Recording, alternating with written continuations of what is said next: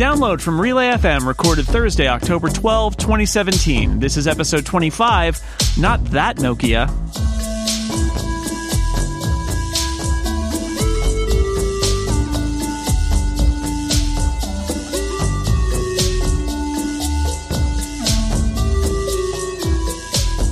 Welcome to Download, a weekly look at the most interesting stories in the world of technology and other stuff you care about. I'm Jason Snell, your host, and this week I'm joined, as always, by two wonderful guests returning to the show again. We love having her here. Analyst at Creative Strategies, Carolina Milanese. Hello. Hello. Thank you for having me back. It's great to have you here. First time on Download, but I've talked to him on other podcasts many a time. Slovenia's, I'm saying it, I'm claiming it, number one tech writer and podcaster, Andrzej Tomic. Hello. Hi. Yeah, number one. I'm going to get a t-shirt made. Number one. Yeah. Americans who know nothing about Slovenia think that you're the tops. Yeah, so says Jason Snell. Yeah, that's right. Yeah, quote me. You can quote me on that. Okay. All right, let's get down to it. The most interesting stories of the week, as chosen by me and by Download producer Stephen Hackett, who is not here listening in and popping up like a meerkat. He is on assignment today. Which brings us to topic number one. This week, we got the kind of official admission, they called at the time of death, that Windows Phone is gone. There were some tweets from Microsoft about how, of course, they will continue to support the platform with bug fixes and security updates, but building new features and hardware are not the focus. Sad face emoji for Windows Phone. Now, this has been kind of obvious for a long time, although I will point out that about 5 years ago, I think IDC declared that Windows Phone would have 40% mobile market share by now. It didn't. That was not realistic. Anyway, it was already mostly dead, but and there's a nice piece at The Verge that we'll put in the show notes, which is sort of the history, the whole story of Windows Phone. I don't know. Do you have... I mean, this has been obvious for a while now. So before I ask about the big picture, I thought I would just ask about the details here. Is this... it's obviously not surprising. Is it sad? Do you feel bad that Microsoft couldn't make it work? Yes, because they're one of the few companies that actually has sort of the tools at their disposal to make an OS. Because as we all know, that's kind of hard to do. Mm-hmm. And I was actually kind of hoping they were gonna pull through and make it a thing, but it's been apparent for a while that it hasn't happened. So I am sad because it's less competition. It's basically just Android and iOS now, and a couple of weird OSs that nobody's ever heard about, but I get to test anyway. Yay! But yeah, it is sad to me because and I actually like the OS. Like, I genuinely enjoyed using it, so it's kind of a bummer to see it go. But like with BlackBerry, you always know it's coming. So when the sort of official, and even this isn't the official word, because it's like you said, updates will still be coming and stuff. They never bury the thing completely. It's always like a trail off at the end. But yeah, when stuff like this happens, it makes me sad because that's Microsoft's a proper technology company, and it's kind of sad they don't have a. Oh, what's the saying? A horse in the race, right? Am I using that right? Is that yeah? You got it. Yeah. So sad for me. I'm kind of sad too, and more so, to be honest, with what this meant for Nokia, not the new Nokia, the old Nokia, right? Just because being European and, having followed mobile for longer than I want to admit, it was the company that everybody was looking at, and they'd done some great stuff. And even, I was at the Google event last week, and it was funny. We still talk about the off-screen, the active off-screen. And it's like, God, Nokia had this, ages ago. And they had wireless charging in 2012. And here we are in 2017 getting excited. So there's that part of what, the failing of Windows Phone has done for Nokia.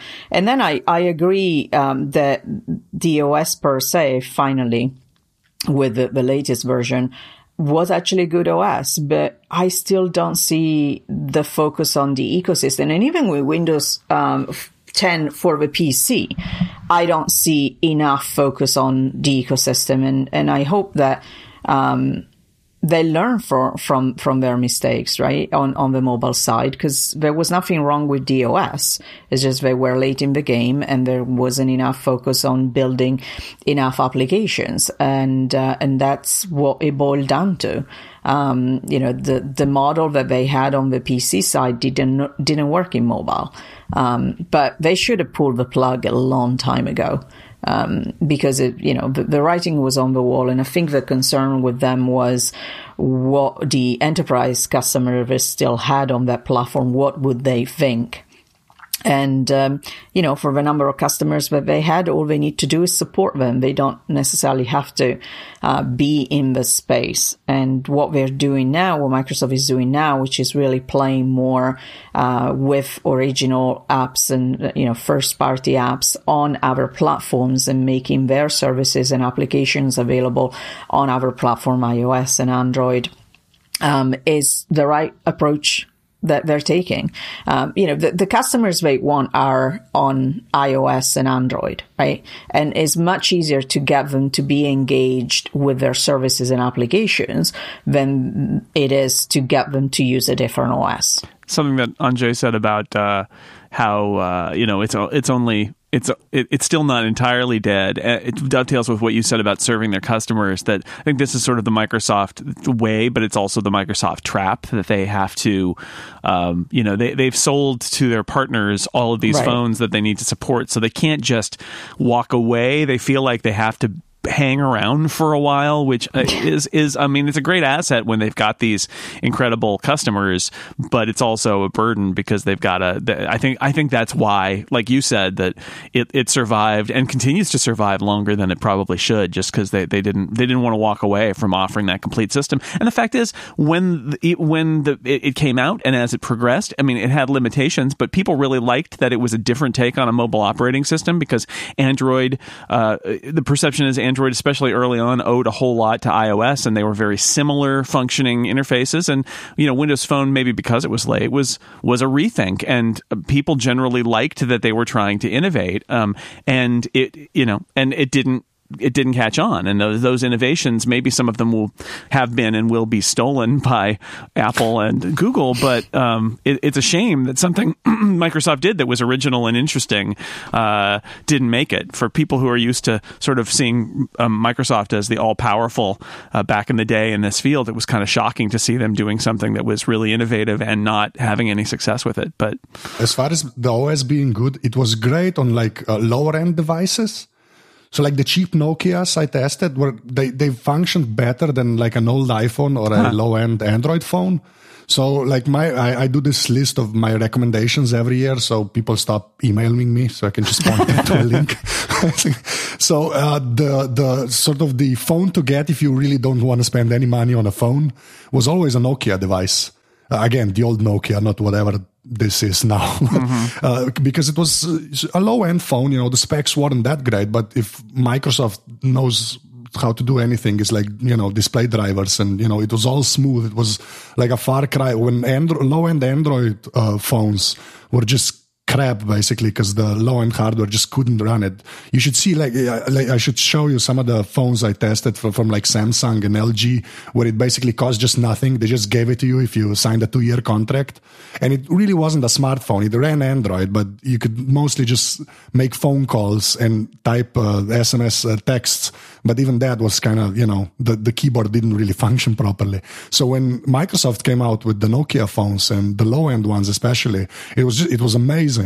That sort of segment of the market has kind of gone away just because the hardware has progressed so much and it kind of can run almost any instance of Android fairly well. But 2-3 years ago, maybe, Microsoft Nokia phones, the low-end ones, they were the best phone for somebody who you just wanted to get into smartphones. I always called it the grandma phone. So if you just wanted, a phone where somebody could get emails and just kind of forget about MMS and all of that stuff, and use a decent camera. It was usually 5 megapixels or something, so you could take a photo. Wasn't great if the sun was out; it was great, but yeah, the low end stuff was awesome. And just one more point on the Nokia stuff. the Nokia phones, especially the plastic ones, that kind of sounds, the ones from the material that was some sort of polymer or plastic, it kind of like soft touch plastic. They were made of color. I don't know if anybody remembers that, but I'd actually, I'd like to see more of that. Because it's always with the 17th version of gray, silver, and gold now. And it's so boring. And the Nokia phones were just the opposite of that. My mom actually had a Nokia Windows phone. It was white because she likes white. She has a white car. Hi, Casey. Like those phones were properly pretty. And like you could pick and choose the colors, not just the case. And yeah, more of that, honestly. So that also makes me sad that Windows Phone is going away. But I think they got into a trap, didn't they? Because to your point, Ansha, the appeal at the beginning was, okay, let's not go after the high end, because that's where people did not just buy a phone, they bought into an ecosystem, a vision, right? Either Android or iOS. Let's go after people that still have a feature phone and give them a smartphone that they can upgrade to. So that was the initial strategy, especially with, when Nokia went over to, the devices part of Nokia went over to Microsoft. But that was too late. What they didn't, I think, in my view, see is that, first of all, there was Android that was coming out with lower end devices that were cheaper, even if from a tech perspective, they were not as good. People that were buying feature phones back 4 years ago, 3 years ago, did not care to spend money. They didn't want to spend money, and they didn't want a smartphone. Plus, they would go on a recommendation on what everybody else around them was using. So it was a hard play. And then going after the high end, which is where obviously it's profitable, but also where their services and application will play more of a role, and where the consumers are more engaged and more valuable to the ecosystem, that was super difficult. And I think the big part that Microsoft did not think about, in my view, correctly, was that even today, there's no tie between what I do on my PC and what I do on my phone in respect to the OS. So I can work on a Windows PC all day and be perfectly happy having an iPhone or a Pixel or whatever else that I want, right?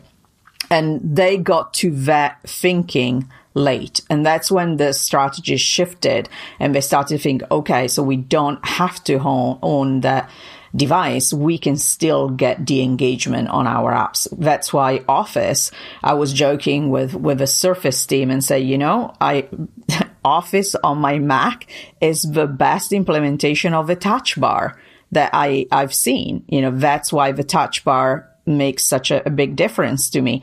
Before Office, not so much. Yeah, using the emojis is kind of cute, but, it doesn't really make you that much more productive. And I said, it's nice from a consumer perspective, from a user perspective, that it's not just one way, right? That you have to go full in. That Office has the ability today to be the best of Office in whatever platform they want, not just Windows.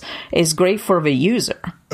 When the strategy shifted, it was too late, but like we can sort of try and dissect the whole history of it, and sort of, I was going to say the rise and fall, but there was no rise really.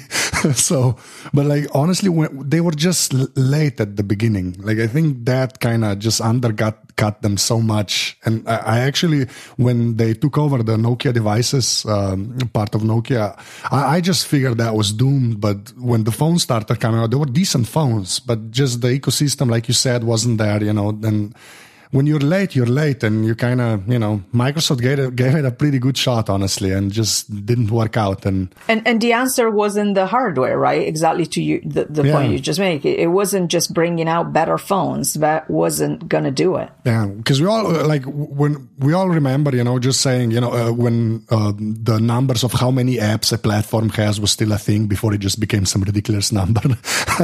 That was a big thing then, iOS has there's so many apps, and then Android is catching up, and then on Windows phones, we just got Instagram, but it's in beta and it kind of doesn't work.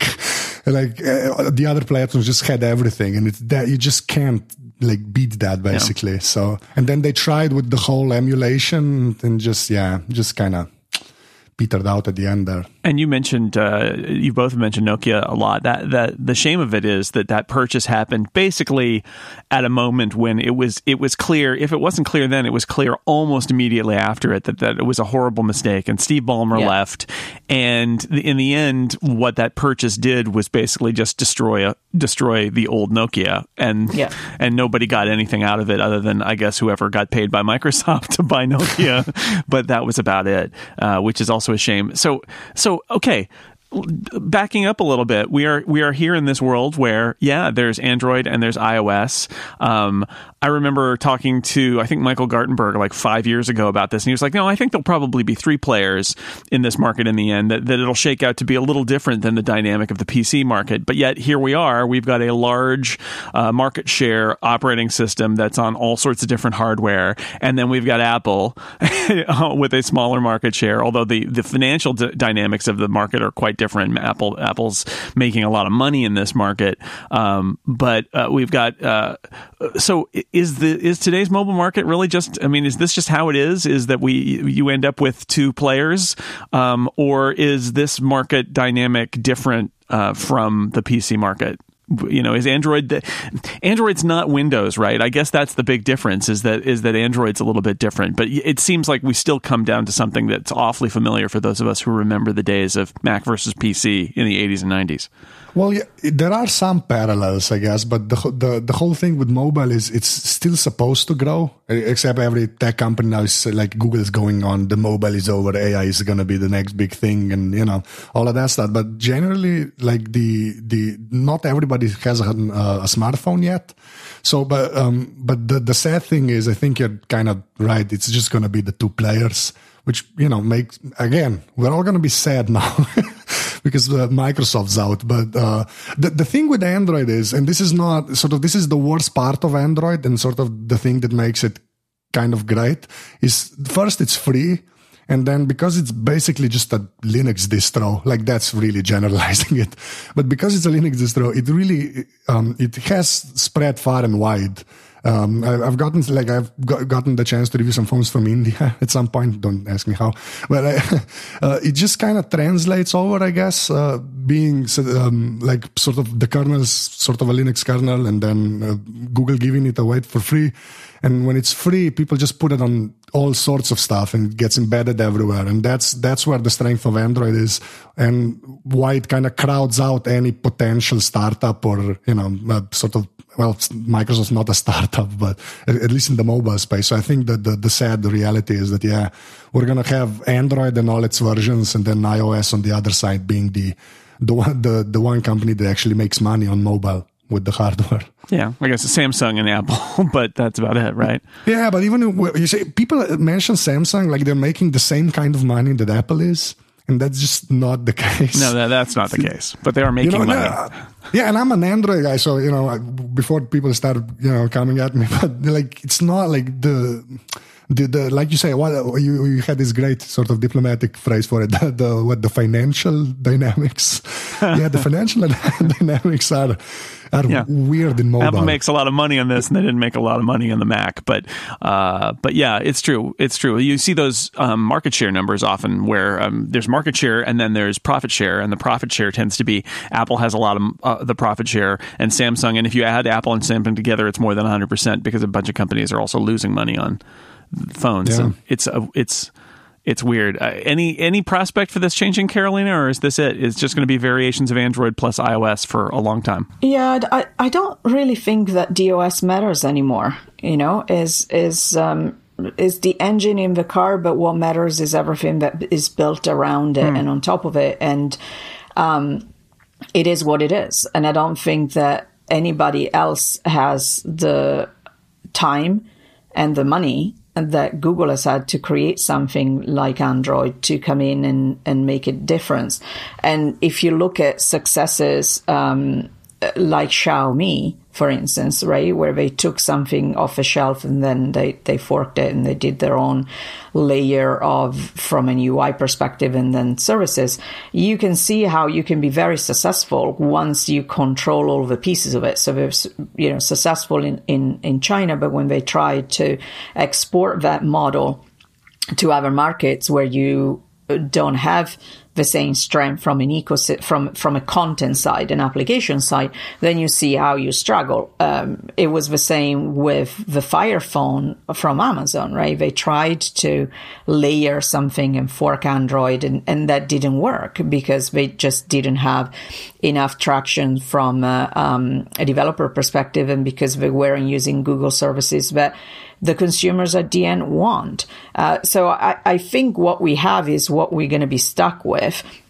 The question is going to be, now that we're moving more to smart home and voice first, and is that the new battleground? And yeah, there's a lot of, I kind of share the skepticism, when Anshul says, AI and cloud and that's the next battleground, right? Is how you get consumers engaged so you can do machine learning, so you can get smarter and smarter and get money out of it the other end by knowing what to, pitch from an advertising perspective or search perspective or what have you. That's the next big thing. Nobody cares about the engine underneath that is going to get you there. All right. Well, if you want to pour one out for Windows Phone, you can do so. You may have already poured it out a long time ago. And if not, wait, there will be more opportunities for you to pour it out as it slowly stops being updated. But we will move on to another topic. Before I do that, I want to tell you about one of our sponsors. This episode of Download is brought to you by Balance. Balance is the team behind Balance for Mac. It's an app that helps you monitor all your bank balances and card transactions. They've also just launched Balance Open, which is a free open source Mac app for checking Coinbase. That's a popular marketplace for cryptocurrencies like Bitcoin and Ethereum. Balance Open is the best open source digital wallet to help you keep track of everything. If you're not familiar with cryptocurrencies, I'm not surprised. Very few people are, and that's okay. Balance wants to help teach you about how cryptocurrencies work by starting you on your way. The first 1,000 people that go to this URL, bal.money/relay, that's bal.money/relay, will receive $2 in the Ethereum cryptocurrency for free as a gift from Balance, so you can try it out and say, I have cryptocurrency. Check it out today. Find out more and try out Balance Open, bal.money/relay. Thank you to Balance for supporting Download. All right, our next topic, something that was announced this week, or at least reported, I should say. I don't think Apple is announcing anything about this, but it was reported because the entertainment industry also leaks like the tech industry does.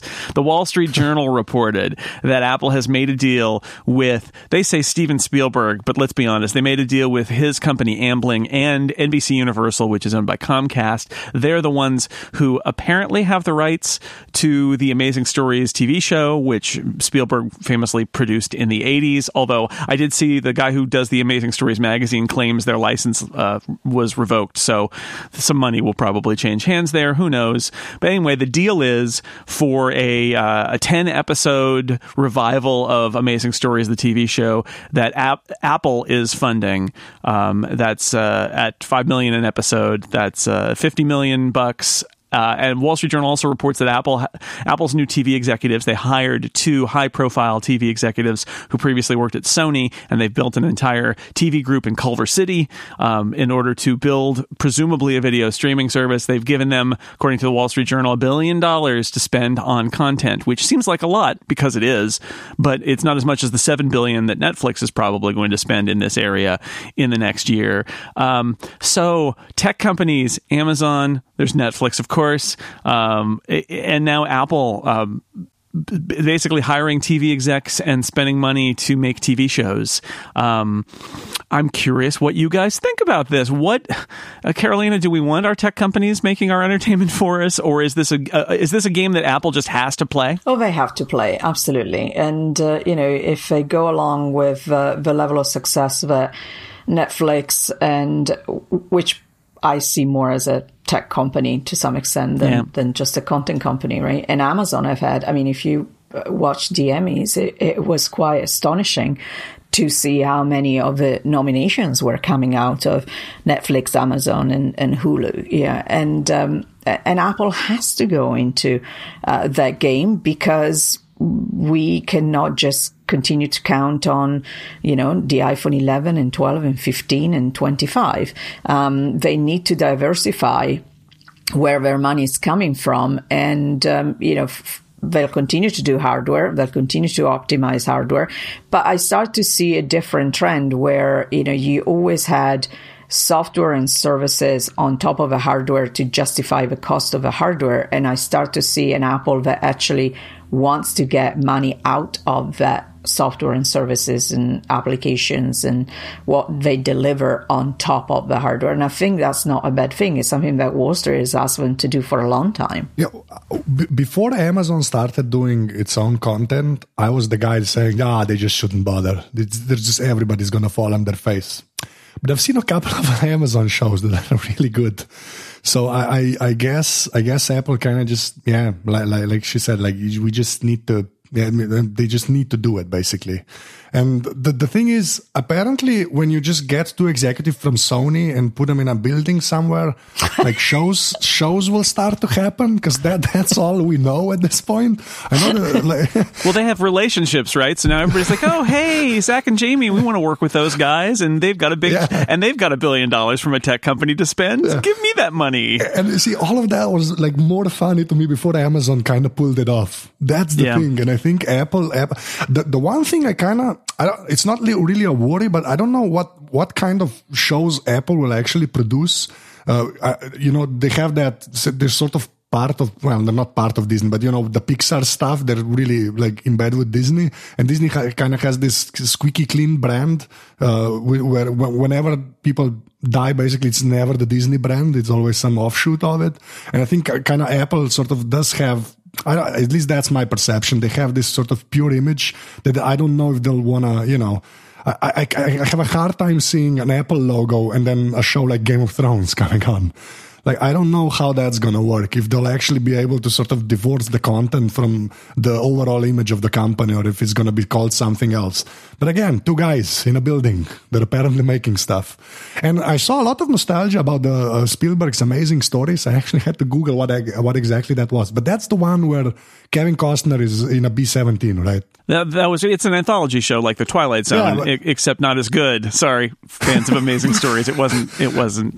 Don't go back and watch it again. Yeah, it's not just me, Dan. It's not particularly great, right? No, my memory of it was that it wasn't. I remember seeing it. It aired when I was 15 years old, and my friends who saw it when they were 9 or 10 thought it was great. And as a teenager, I was like, no, this isn't very good. The Twilight Zone revival they did about the same time was way better, actually. But it's better. Yeah. The 80s Twilight Zone is better than Amazing Stories. Okay. Yeah. So it's not just me then. No, it's not just you, but it's a big name, and so this is one of the things that it is funny, because we think of Apple and Steven Spielberg, right? Like Tim Cook and Steven Spielberg made a deal, or Eddie Q and Steven Spielberg made a deal here. But really, what's happening with all of these companies is they're hiring experienced entertainment executives and setting them up somewhere and giving them money and saying, you do the creative part, you buy the shows, and we'll build the service, because they want to play in this space. So, it's not Apple's tech executives doing this. It's the TV executives that they're giving the money to, who have the relationships, who are going to do it.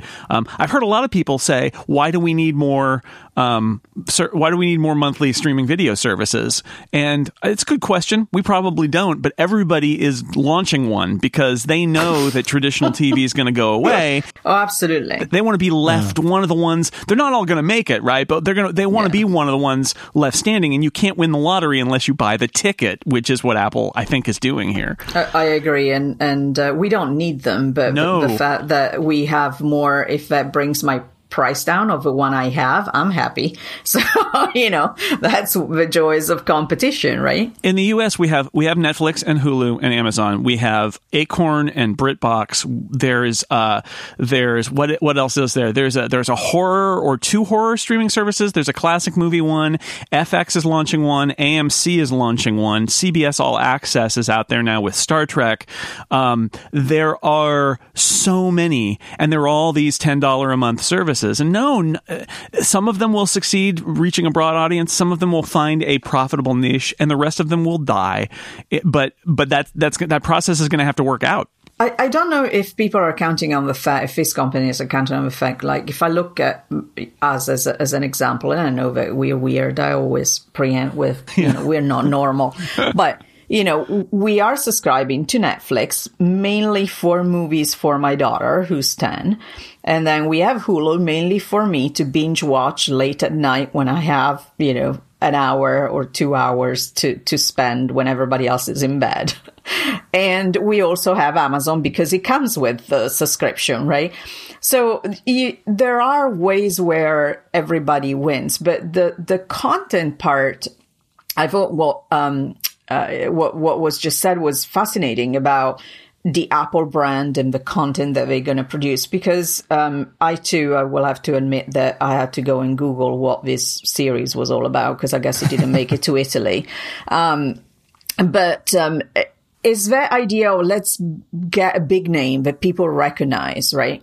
And that is going to give us credibility. Yep. Because I think that's what it is. But credibility with whom? Gen Z and millennials are not going to care. I'm still trying to convince my daughter to watch E.T. because it's one of the best movies ever, and she doesn't want to. So who are you targeting? And granted, Gen Z and millennials might not the ones be paying the bill for the streaming service, but those are the eyeballs that you want, because that's the next generation of users, right? That you want to engage with. And I think sometimes there's that idea, and also the idea that you need to have big names to have a successful show. And, if I look at GOT, I didn't know any of the actors in it. And, I started watching it because everybody was talking about it, and I actually binge watched the first 4 series. Sleep deprivation was terrible.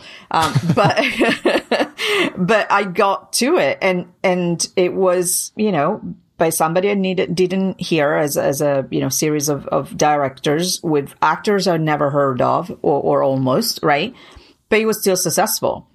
So I think that might be that dynamic of somebody that comes in like an Amazon or a Netflix that do something totally, out of the box thinking, and an Apple that is trying more the old fashioned way of going with, let's go with what people know, who they liked before, and you get to do remakes of things. Carpool Karaoke is another example, right? Of something that spoke to consumers today, very successful, and they bought the franchise. I don't think it's paid out to be what they were hoping. At least the show is very different for me to the original, just because it's so overproduced. So it's interesting. Yeah, the previous, I guess basically it was before these guys got hired, they made the deal for Carpool Karaoke. This is purchase one. I think, I think they make a mistake if what they are doing is just trying to get big names. They want some names that are recognizable because they want to send a signal that this is legitimate stuff. I think if it's all of the level of Steven Spielberg, and he's not even gonna, his name would be on it, but it's gonna be, it's not like he's gonna be the director. Yeah. It's gonna be Brian Fuller, apparently, who runs it, and but they're going to need to make deals. And there are rumors out there that they're bidding for, high profile creators. They bid a lot of money and lost out for the American Horror Story creators' next show, Ryan Murphy's next show. They lost out to Netflix on that one. They're talking to a bunch of high profile. They're talking to the Breaking Bad people, the producer, and actually Bryan Cranston, the star of that, for different things. But it's going to be interesting to see what the strategy is here. Are they going for big names? Are they going for blockbusters? Are they spreading it around and spending some of this money on high profile and some of this taking bets on things that might be the next Stranger Things, right? Something that is from nobody's ever heard of it, but it becomes a sensation. Because they do want to reach a broad audience ultimately, right? They want to appeal to as many people as they can, I would assume. Well, and also I think if you go for the big names, at least some of the time, I think that helps them as far as the relationship with the entertainment industry goes. Because I guess if you're a showrunner or a producer and Apple says they're going to buy you, they're only sort of two shows they've made was Carpool Karaoke, and like Carolina said, that's not exactly the same as the original. And then there's this other show, which I think probably everybody wants to forget. That's my Planet impression. of the Apps, of course. Yeah, Yes. the Planet of the Apps, yeah. No, but you have to, like, the one thing I keep coming back to, this is Apple. It's like the most successful company in the world now, and there were meetings there, and somebody thought that was actually a good idea. Mm-hmm. Like, that was cool. And I'm not being flippant here. But like, that's why they had to hire professionals, right? I mean, that's why they had. It's like, no. Let's hire some actual TV people to do this because the tech people can't do it. Yeah, exactly. And when like they're probably just trying to impress the rest of the entertainment industry with the purchase now, because I don't think it has much to do with the customers. I think that's going to come later, but they at least need to sort of look like.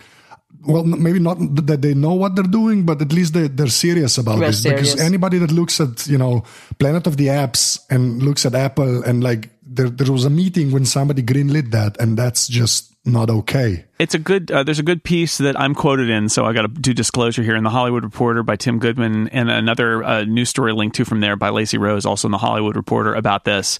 That is, Apple does have to convince Hollywood creative types about like what their plans are, and maybe not the details of what their service will be and when it will launch, but like what creative control are they going to get? What kind of audience is expected? Who is the audience for this show? What's the brand promise? Like, is this a gritty HBO kind of thing, or is it more squeaky clean, family friendly, Disney-fied? We have a very cynical view of Hollywood, probably rightfully so, especially after some of the news this week. But Hollywood people, creative types, are not entirely motivated by money. They want the money, but they also want the adulation. They want to reach a wide audience. They want creative control. And that's one of the biggest challenges, as this article points out, that Apple has, is Apple has to send that message. Now, having some well-respected producers being the ones having the meetings helps Apple a lot. But they have to prove themselves, because everybody knows what a Netflix show is and what an ABC show is and what an Amazon show and a Hulu show is. Nobody knows what an Apple show is. So that's we do, but they're not gonna. Well, no, and that's I think from the producer's perspective, they're like, don't even think about those. Let's blame that on Eddie Q, because that's not that was their experimental phase before they brought in the professionals. I think it kind of worked for music for Vambo, right? Not buying beats per se, but getting the people right. They got music industry people when they bought Beats, which helped them a lot, right? And that's a bunch of people have asked, like, should Apple do something like buy a streaming service? And they could, right? They've got the money. They could buy Hulu. It might actually be better for Hulu if they were owned by Apple instead of by 3 different TV networks. But Apple seems to have chosen not to do that because they did hire their own TV executives. The other way to go is to buy a company that's got TV executives programming original content already, and then you've got it. But they didn't do that. Instead, they went out and hired their own people. This is mark my words. This is just the beginning. They got a big checkbook that they still haven't spent. There are going to be way more of these announcements with people you've heard of, and also, I hope, to Carolina's point, people you've never heard of who have a great idea, and that show is going to be the one that becomes the must-see show. We could hope. They've done that a little bit with music, right? To foster new artists that you never heard of, and pushing them through iTunes. Like Chance the Rapper, right? Broke entirely in Apple Music, I think. Right. So they have a good track record there. So I don't know why they wouldn't try and do a similar thing on the video side. Yeah, I just wanted to do my little PSA as the guy that's not from America with the streaming with the streaming services. Like that all sounds great, but we have Netflix here, sort of a Slovene version of Netflix that doesn't have subtitles. So, people that don't speak English are basically locked out from the start. HBO actually has Slovenian subtitles, which is good for them, but we just have the HBO Go stuff. So when Apple says it's going to do a streaming service, like they do offer Apple Music here, but since I'm sorry, Jason, I'm going to say it again, since they don't support Slovenian in iOS, like I have no hope of them supporting sort of my language when they offer the service here. So I just need to point that out all the time. I know it's kind of stupid, but it's sort of.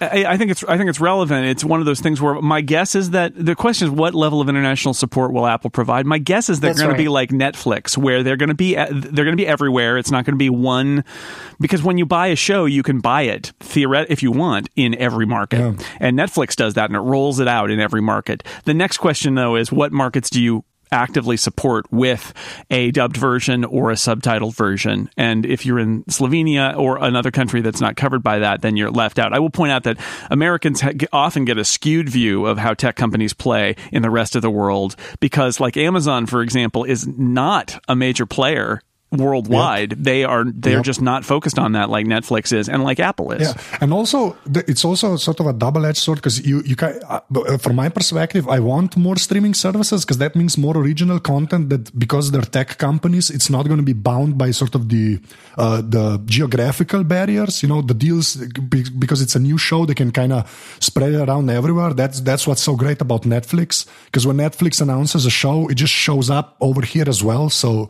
it kind of undercuts piracy and all of that stuff. So that's awesome. But at the same time, like you said, they don't all have the same focus about the countries they want to support. And honestly, like with the subtitling, that's really a crappy excuse. When you hear they're spending, like Netflix is spending $7 billion on original content, they can pay 3 guys to do some subtitles. Like genuinely, like if they offer it here, they should at least do that. Because but at least you can watch Star Trek Discovery with Klingon subtitles. So yeah, that is true. That is true, and I'm enjoying it. I am enjoying that. So yeah.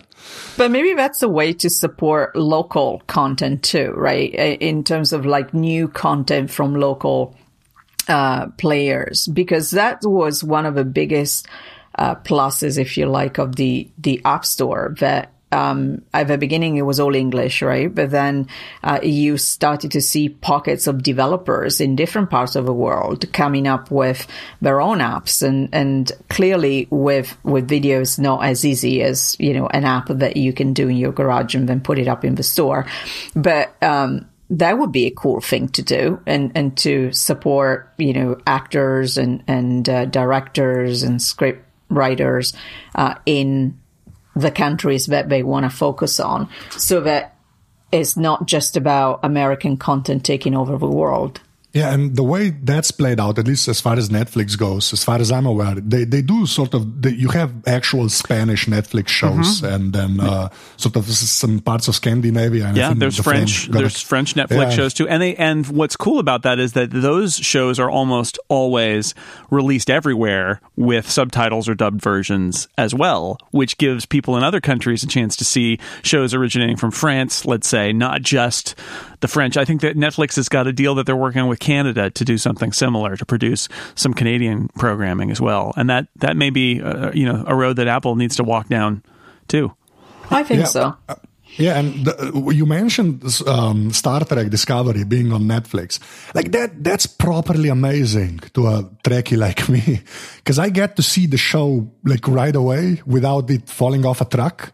Yeah. And that just was like, that wasn't the case before. Like, I don't want to underestimate it. That's why it makes me even angrier that they don't like have Slovenian subtitles, let's say. It's true. Because that's honestly like one of the benefits is because they're tech companies, they kind of get that there's other people in the world, not like American networks, because they just focus on America, which is understandable, but that's the draw for me. So yeah. And again, for those in North America, Star Trek Discovery, which is not available on Netflix in North America, is available everywhere else in the world on Netflix. Yeah. So it's more convenient to watch it in Slovenia without subtitles, I will admit, than it is to watch it in the United States, because you have to pay CBS All Access to do it. Yeah, but that's kind of great, honestly. Like, laugh it up, laugh it up. Yeah. I'm paying an extra $10 a month to watch Star Trek, but I'm doing it. They win. Yeah, but you also get probably like all of the seasons of NCIS, if that helps. I know, boy, yeah. CSI Cyber and Scorpion. Yeah. Let's take a break, and we got another topic, but first let me tell you about our other sponsor this week. It's MailRoute. MailRoute is a secure, hosted email filtering service. You can have it up and running in just minutes. It gets rid of spam. It gets rid of viruses. You don't have to. Your server never sees it. MailRoute's got spam and virus protection. It tackles ransomware for Office 365 and Google Apps customers. This is becoming a problem in the email industry today. This is a type of malware that can take your files and encrypt them and leaving you having to pay to get them back. MailRoute protects you against this, along with phishing, spoofing, harvest attacks, and much more. You can trust that whatever new stuff comes along, MailRoute's email experts are going to take care of it too. You don't need to install any hardware or software to take advantage of MailRoute's protection. It happens in the cloud, and you're protected. The mail that comes to you has already been processed and protected by MailRoute. A couple of clicks, and you're done. There's an easy-to-use dashboard and even API tools, so you're set no matter what you want to do. Now, when I talk about MailRoute, I like to tell you what's trending in spam subjects. So here are some spam subjects that I've received recently. I'm seeing a trend. I got a spam with the subject FBI headquarters, Washington, D.C.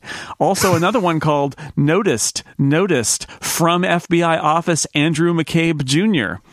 Okay, I noticed. And, of course, a classic, important document notice. That's some of the spam I got this week. MailRoute lets me customize across all my users and domains as a whole. I can set things just how I want, make sure my preferences are available everywhere. I get an email showing what they filtered out, which is where I find my fun spam subjects. The mail never comes to me unless I want it to come to me, but I can see what got filtered out in case something that I want to see got filtered out. That happens occasionally. You can find out much more about MailRoute today by going to mailroute.net/downloadfm. Sign up today. You'll get a 30-day free trial so you can try it out for yourself and see what it will do for you. And by going to mailroute.net/downloadfm, you can get 10% off for the lifetime of your MailRoute account. Not just for a month, not just for a year, for the lifetime of your account. And they'll even price match competitors. So thank you to MailRoute for filtering out my spam, entertaining me with spam subject lines, and for their support of Download. Now, before we go to our last topic, I want to mention a story you might have missed. Samsung announced, and The Verge reported on, a new vacuum cleaner that's kind of like a Roomba, but it looks like Darth Vader or a stormtrooper, and it makes sounds. And Samsung says they can clean from hardwood to Hoth, apparently. So if you've ever wanted a Darth Vader Roomba, or if you own a Roomba and have always suspected that it's actually an evil Star Wars character, you can get a Samsung. It's not a Roomba. It's a Samsung model. There's a Darth Vader model. Also, I'm reminded of back when Apple did a white and black iBook and charged more, or MacBook and charged more for the black model. I'll just point out the Stormtrooper is $699, Darth Vader $799, because it's also got Wi-Fi and it's Darth Vader, and Darth Vader requires greater royalties. So anyway, Star Wars vacuums. Just when you thought they had not marketed every single corner of the consumer landscape, Star Wars vacuums. Okay, our last topic. It was discovered this week that the press units that were handed out of the Google Home Mini had a bug. So the way the story's been told is that they were always listening to everything you said. It's not quite true. They had a bug. There's a touch to speak feature where you can just touch the top and then say a command instead of having to use the trigger phrase. And there was a bug that meant that there were a lot of false positives of the touch feature, which meant that it was constantly being triggered and recording audio and uploading it to Google's servers. In the end, though, people pay attention to this stuff. They noticed that it was happening. Google apologized and says it's disabling that feature altogether. I'm going to take Google at its word. Google has way more to lose than to gain from recording everything we're saying and spying on us. But this story plays into every single fear people have about letting cameras and microphones sit all over their houses. So, admitting, it's a little bit chilling. Is this something that we should really care about? And do you worry about this, Anže? Well, I don't really worry about it because, like you said, Google has way more to lose if something like this was sort of a feature, not a bug of the home products.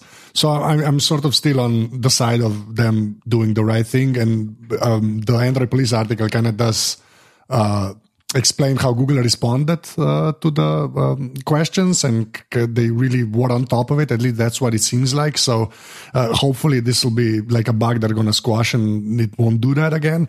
I do have a girlfriend who has prohibited me from buying any Google Home gadgets because of stuff like this. So this is a story I hope she hasn't seen yet, because if she sees this story, I'm done. Basically, I'm just never going to be allowed to get one.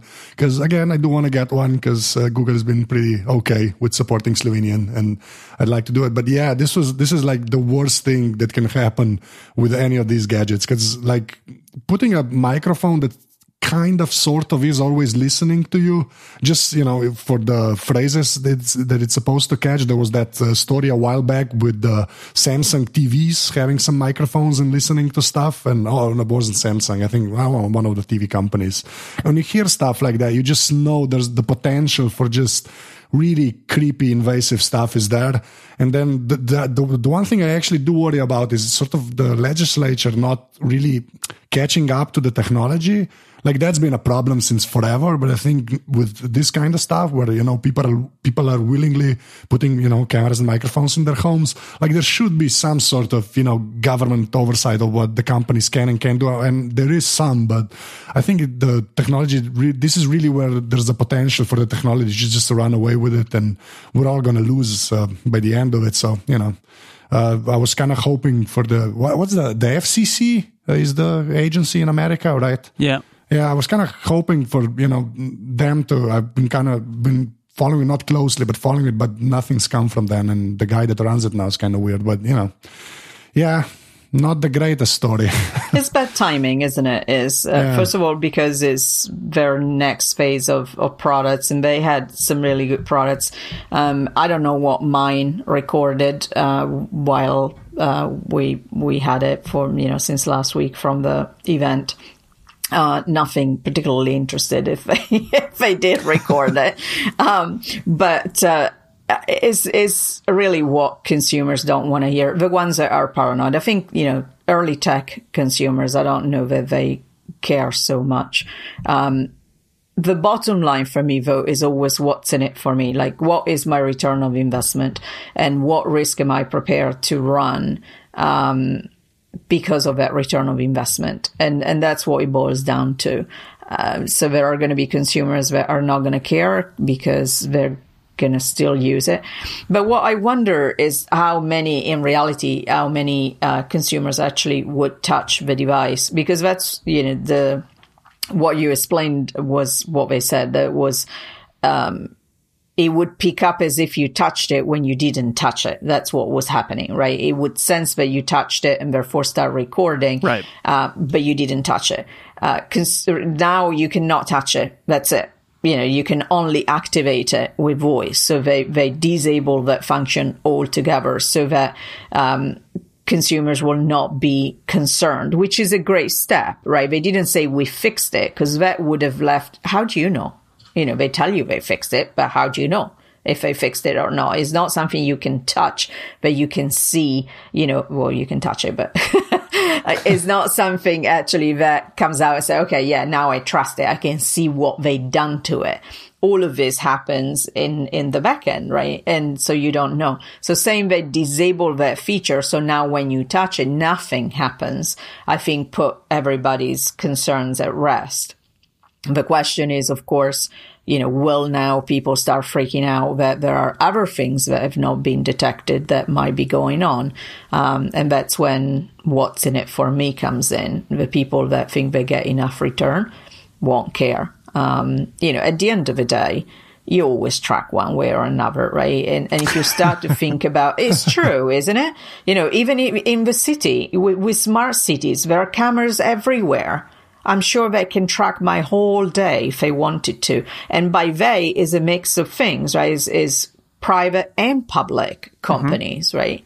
So that's where we're going. Yeah, but the thing is, with surveillance cameras and stuff like that, there's clear sort of well, not everywhere, but like there's clear laws of what you can or can't do. And I think the difference here is because, like trusting your email to Google, like I do, there's sort of an intent when you send email messages, you kind of do like consciously like type it out and stuff. With the home automation gadget, the thing is, it's kind of a passive thing that just sits in the corner and kind of hears everything. I think that's where that's why I have I'll call people that think that Google's reading my email. I'll call those people paranoid, but I have a tougher time calling people paranoid that think that the gadget's just listening to them, because it kind of is. Like, not really, but do you know what I mean? Because it's a passive thing. I think that's where it kind of gets murky, and not just.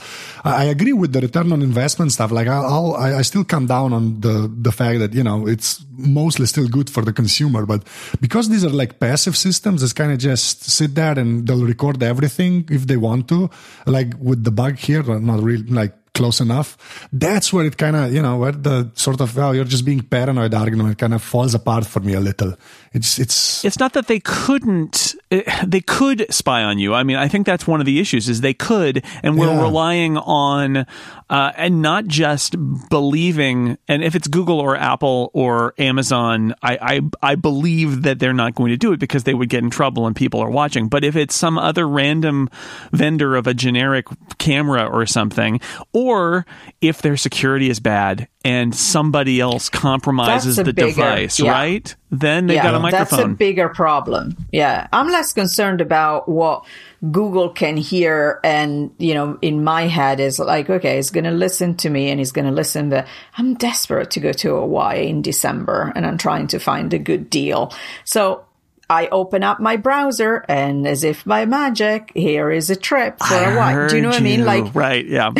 Yeah. Those are the kind of thing, which is already what you feel is happening in your browser. Yeah, that's what happens on the web all the time. It's just that for these devices, you have to use a trigger word before it actually does that. But isn't that a difference? Because when it's a browser, you're like looking at your phone or you're sitting behind the computer. Like there's this inherent thing that when you close your door to your house, right, or your apartment, that there's privacy there implied. Yes, it's just implied, and I think that's where the difference is. Because I like sitting behind a computer and looking for Hawaii tickets. Like that's an active sort of, you're searching for stuff, or just even if you just get an ad and you're searching for something else. But when I close my door, it's kind of nice knowing that it's just me there, right? Not 7 microphones listening to me. But to your point, Jason, yes, the random manufacturer of a device that has an embedded OS and then gets hacked, that's never come back to bite us, right? That's never been the bad thing. It's going to happen. I mean, this is one of those things where as a tech-savvy person, you can predict this, and it will happen sometime in the next few years,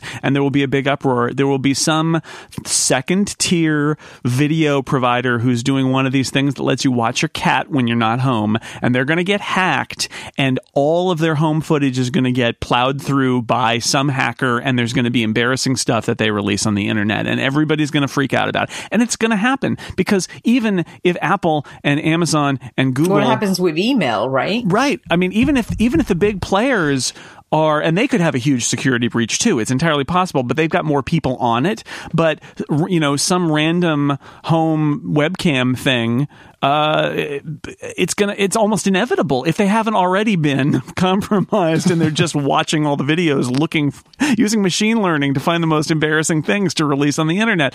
I don't know. I mean, I think it's a huge danger. I actually wouldn't sort of limit it to a second tier company or a random company, because Yahoo is a great example of that. Like that was a powerhouse, and then it kind of started to fade, and in that sort of slow decline, it's still on.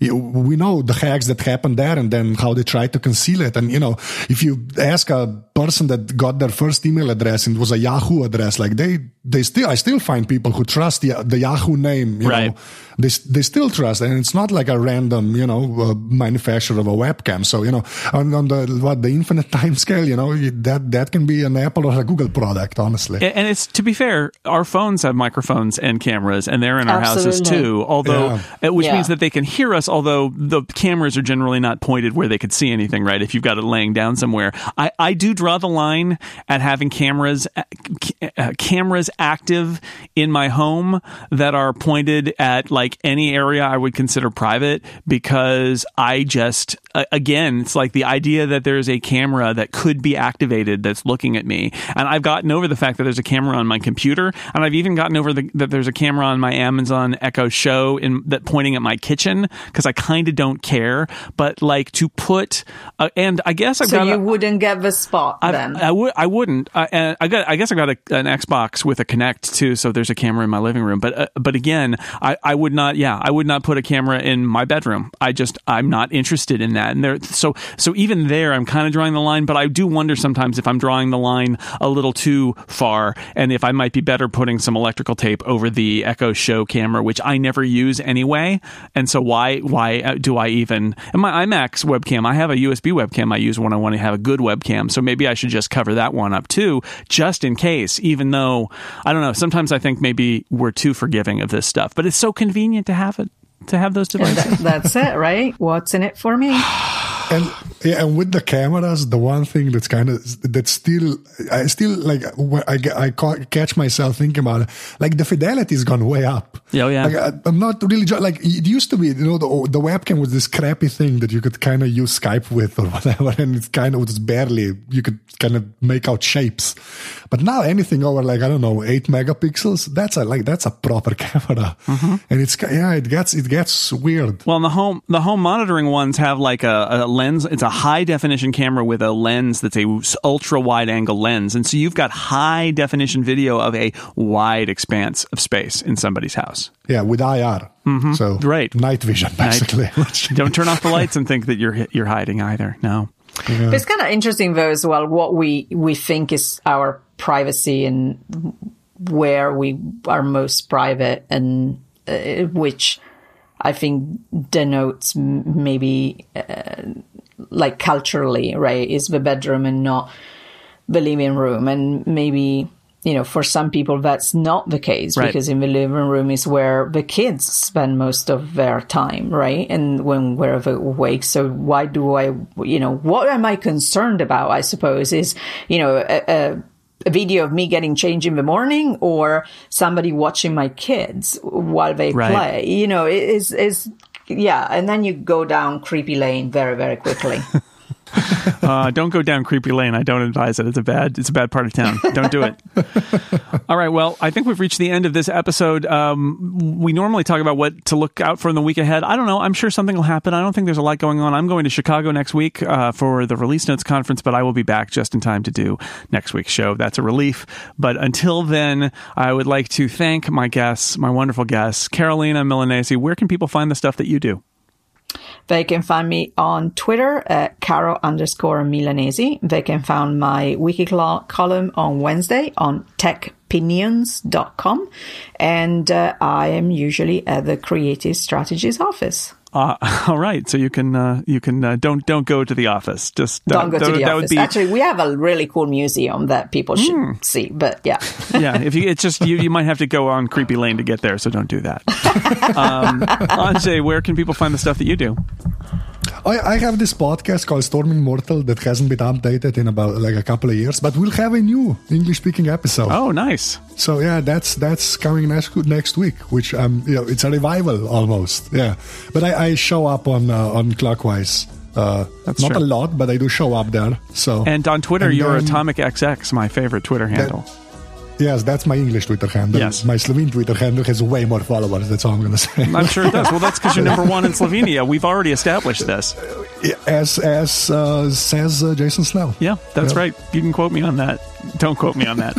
All right. And I am Jason Snell, your host, and I have been and will continue to be for hopefully quite a while longer. Until next week, we're going to be watching the headlines so you don't have to. Goodbye, everybody.